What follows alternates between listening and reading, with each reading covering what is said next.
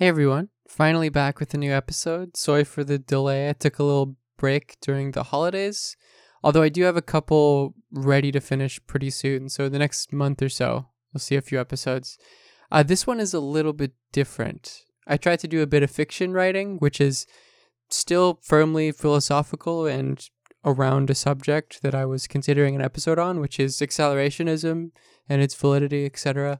But it takes the form of narrative. So if you don't want to listen to what is basically a short form audiobook, then you can skip this episode. I also have this in written form on my Substack, and I'll probably make a Medium as well if you want to read it, because it's more meant to be read than it is to be listened to. But regardless, I thought I might as well.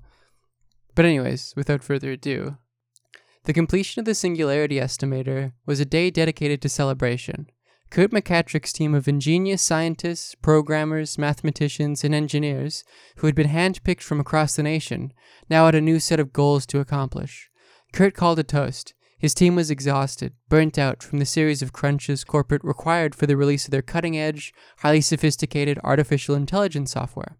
Its practical uses were innumerable, with the capacity to adapt to any large-scale pattern recognition tasks that a potential contractor required. Kurt had known the real conclusion of the singularity, of course. Any inefficiencies in the system were to be ironed out. All human error and miscalculations were to become a vestigial element of the international political economy. He knew that poverty, famine, and war were all a direct product of human error infecting the system with its mistakes. Tapping a fork against his wine glass, he waited for the sets of individual voices that populated the office lunchroom to die down. "It's an incredible fucking thing you guys have done." Grins and a hint of laughter rippled through the crowd. "What we've got ahead of us might be an even greater challenge than the one we just accomplished. The estimator said 2 years from now, we'll have sentient AI. And I can't prove it yet, but I know it'll be because of your hard work." Kurt was telling his team exactly what they wanted to hear. This was an ambitious group, far more interested in the glory of invention than how much they might get paid for it. "I know that the reason those Chinese quantum computers just generated a date so soon from now was our work." Nods of agreement from the crowd. "Now that everyone knows how close we are to artificial intelligence, every company, nation, firm, and even every jackass who thinks they know how machine learning works is going to try to be the ones who make this singularity happen. We know, of course, that our team is in the best possible position to be the ones who do it. And what we..." Kurt's speech was interrupted by a cacophony of noises. The nearby windows cracking, the wall behind Kurt rapidly caving in towards him, the deafening sonic boom, the shrapnel piercing his skull.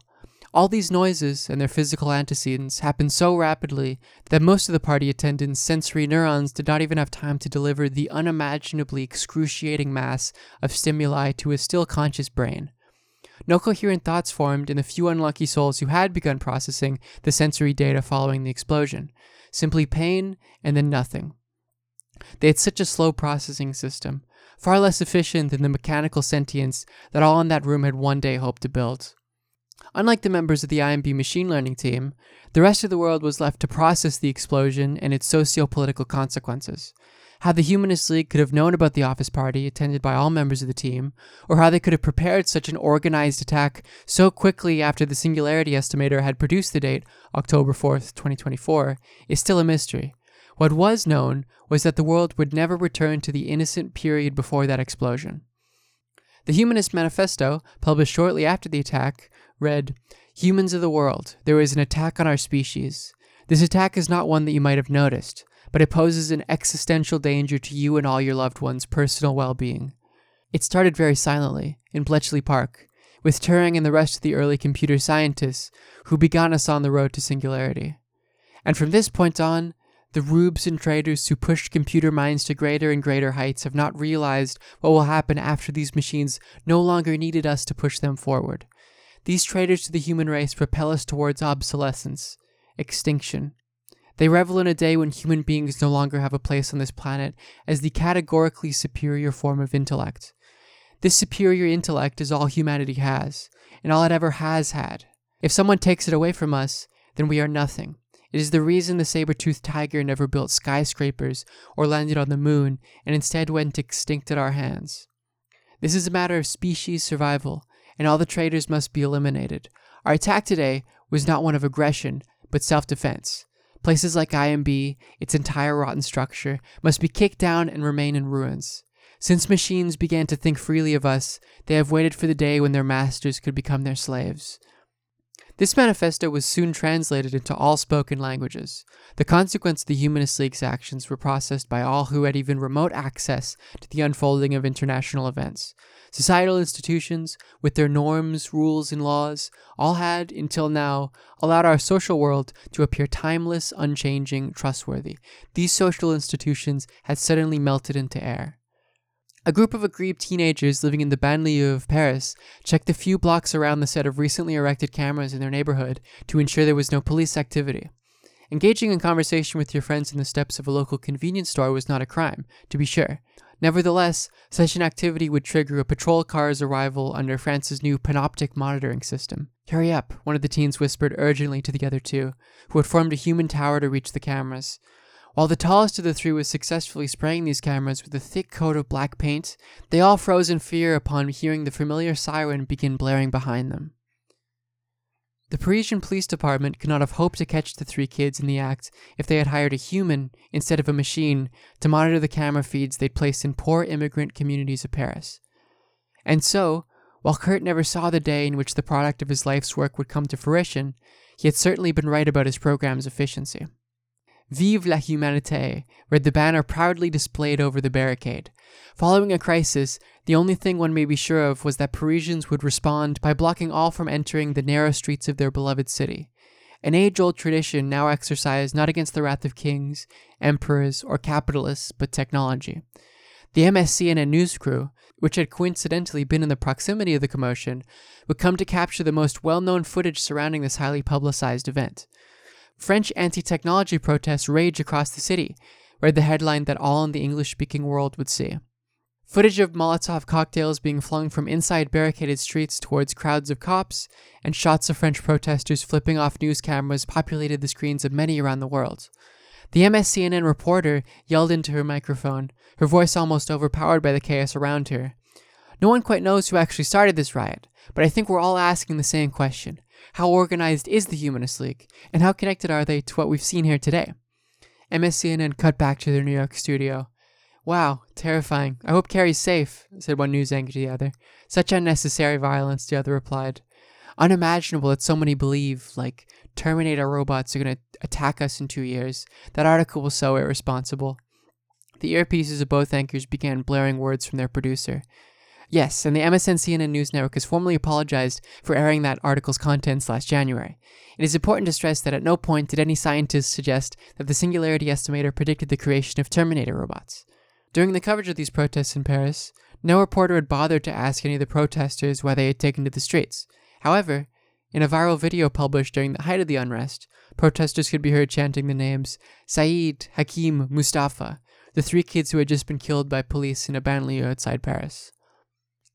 "While I unequivocally condemn the acts carried out by the Humanist League in the past week, no social unrest of this scale could possibly justify the attack on our personal freedoms which this act represents," said one senator who was particularly opposed to the Anti-Humanist League Defense Act.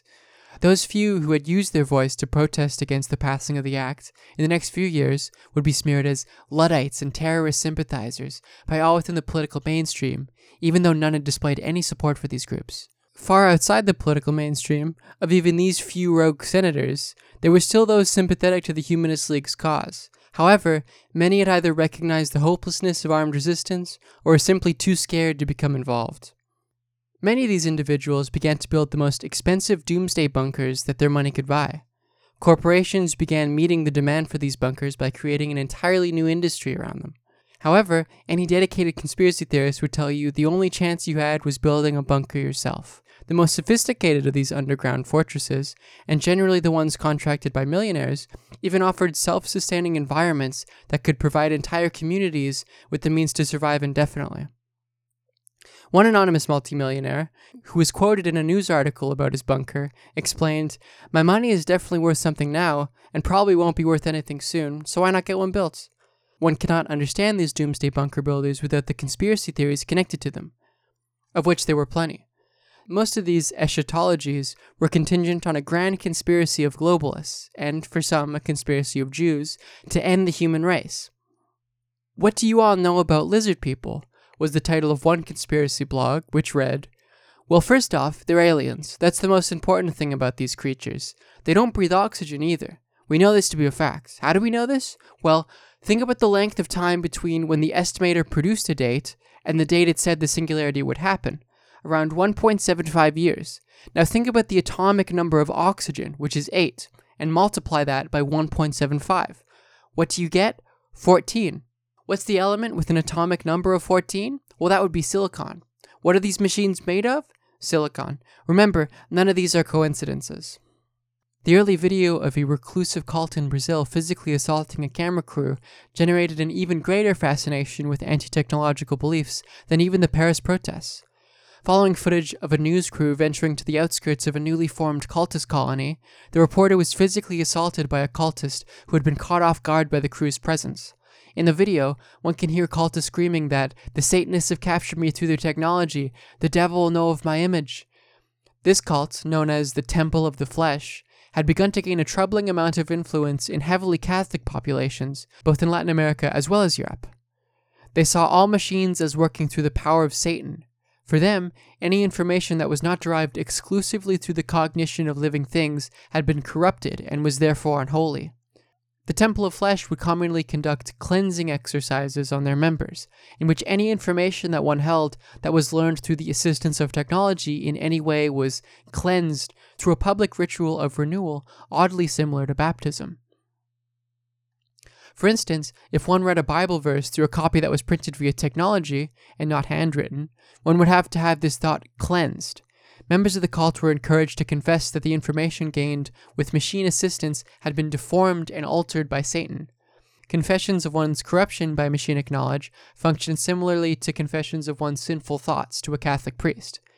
The frequency of this phenomena in these cult mini-societies was a necessary form of truth verification of the cult's worldview. The phenomena happened mainly due to a cultural milieu within the cult that encouraged and rewarded confessions about the deformed nature of the machinic knowledge that a member had previously learned.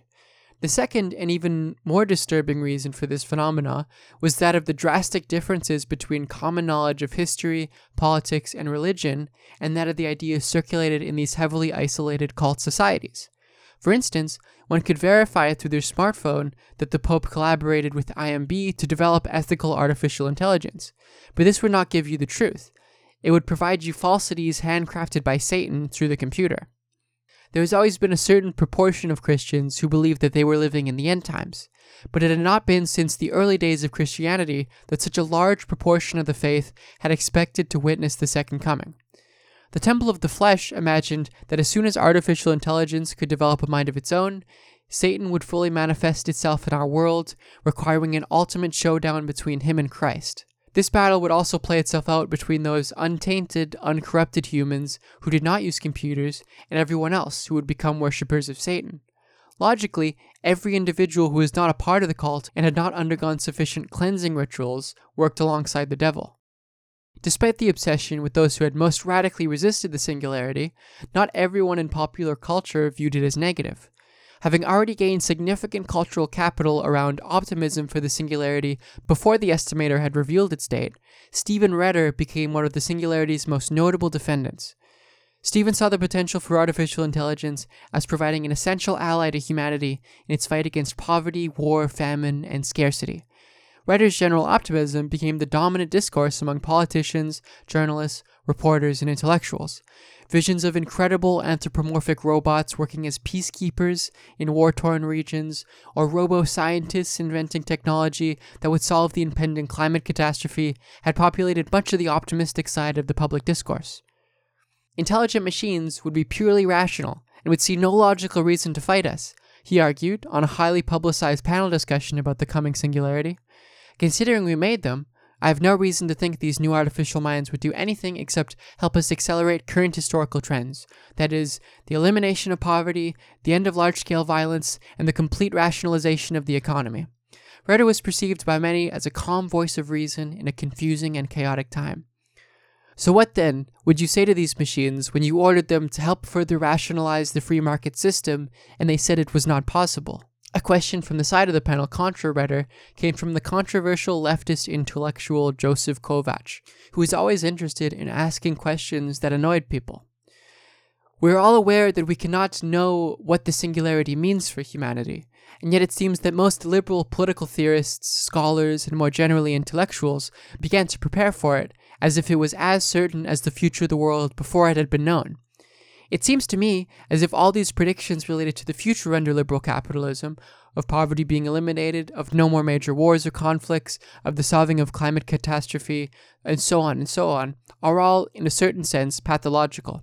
Only when a question appears like that of the singularity, which there is categorically no rational answer, can we see ideology working in its everyday forms. The supposed value-free, objective, empirical, rational viewpoints of Redder face a problem in which there cannot be any objective or empirical answer. Yet, we see the exact same responses that he would give to any other event in the world in which, theoretically speaking, could be answered. As opposed to what, Joseph? Should I be taking the side that you did on what to do about the singularity? Redder exercised the usual response to Joseph's philosophical ponderings following his controversial and ironic comments about the IMB attack. Many, typically outside of mainstream political discourses, still value Joseph's ideas as providing some form of a left-wing critique of the society-encompassing discussion on the singularity, even if his ponderings had not offered a solution itself. Leading up to the date predicted by the Singularity Estimator, the world was paralyzed. The ambiguity regarding the coming singularity resulted in no coherent plan to prepare for it. And as a result, the most radical ideas began to see far more adherence. The clock slowly started to tick towards Armageddon, or towards paradise, or maybe even towards nothing, depending on who you asked. The weeks before the singularity were the longest that humankind had ever experienced. The world had come to a standstill, collectively wincing at what could, in its immediate future, be a severe blow. Then October 4th came, and nothing happened. The world remained as it had before October 4th. No changes. The only noticeable difference was the public discourse, which shifted from discussions about the impending radical shift in society to ponderings about why nothing had changed. Some suspected that the specific date had been flawed. Others opined that the resistance against technology had delayed the actual singularity. This suspicion was supported by the series of robust Turing machines, many of whom saw great commercial success on the market within the previous 2 years, that continued to find no evidence of human-like AI. Seeing social unrest greatly diminish following October 4th, most nations only desired to put the Singularity Estimator behind them.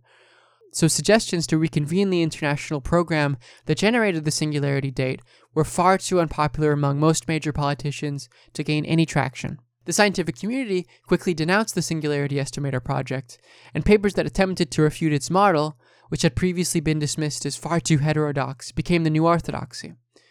The idea that the date of the singularity had been delayed because of armed resistance soon became the standard line for the remaining Luddite groups to justify their continued fight. However, the months and then years following October 4th provided no evidence of any singularity event. Turing machines continued to detect no human-like sentience among machines. The passage of time eroded the worldview of most radical resistance movements, cults, and doomsayers, and so their groups slowly but surely crumbled. Some states chose vengeance on members of these groups, some had signed amnesty agreements, but all had, nevertheless, decided to put these movements behind them as soon as possible. One remaining scar, which would take much time to heal, was the Temple of Flesh, who had heard no news about the singularity leading to nothing. At this point, these mini-societies had developed ways to justify their existence to cult members beyond October 4th. Most of these societies had even cleansed the date October 4th, 2024 from their collective consciousnesses, given that it was a date provided to them by computers.